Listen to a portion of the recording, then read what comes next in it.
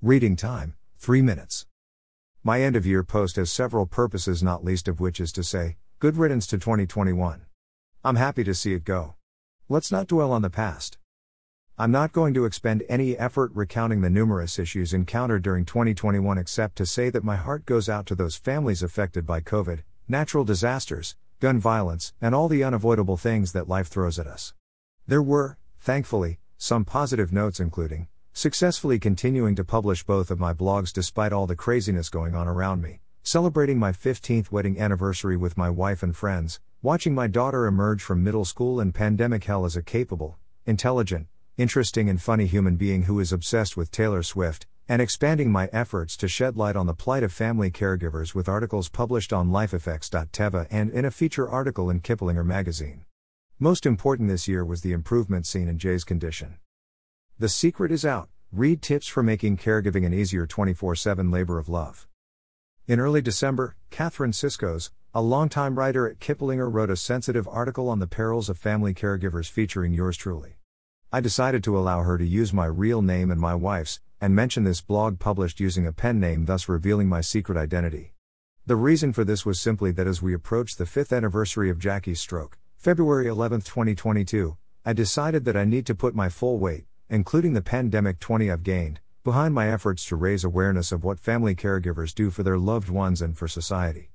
I will still continue to protect my wife's and family's privacy as best as possible, but enough people have supported us both through direct involvement, and financially through the blogs and GoFundMe that there's little point to staying anonymous. Please help me now by sharing our story with other caregivers and those who are empowered to help the caregiver community.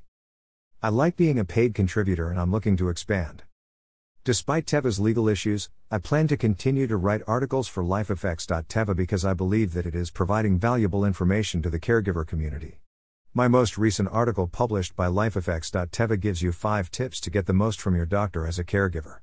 Effectively communicating with your loved one's doctors is critical skill for caregivers.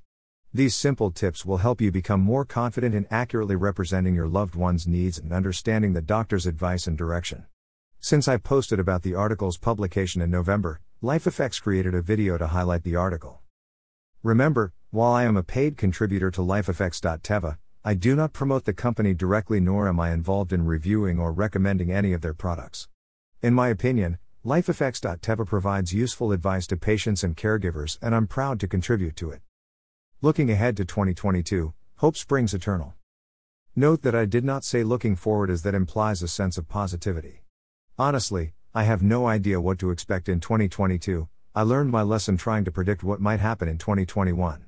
I do know that I will turn 65, that 5 years will have passed since the stroke, that my daughter will enter high school, and that I expect me and my family to get more vaccinations or boosters or whatever.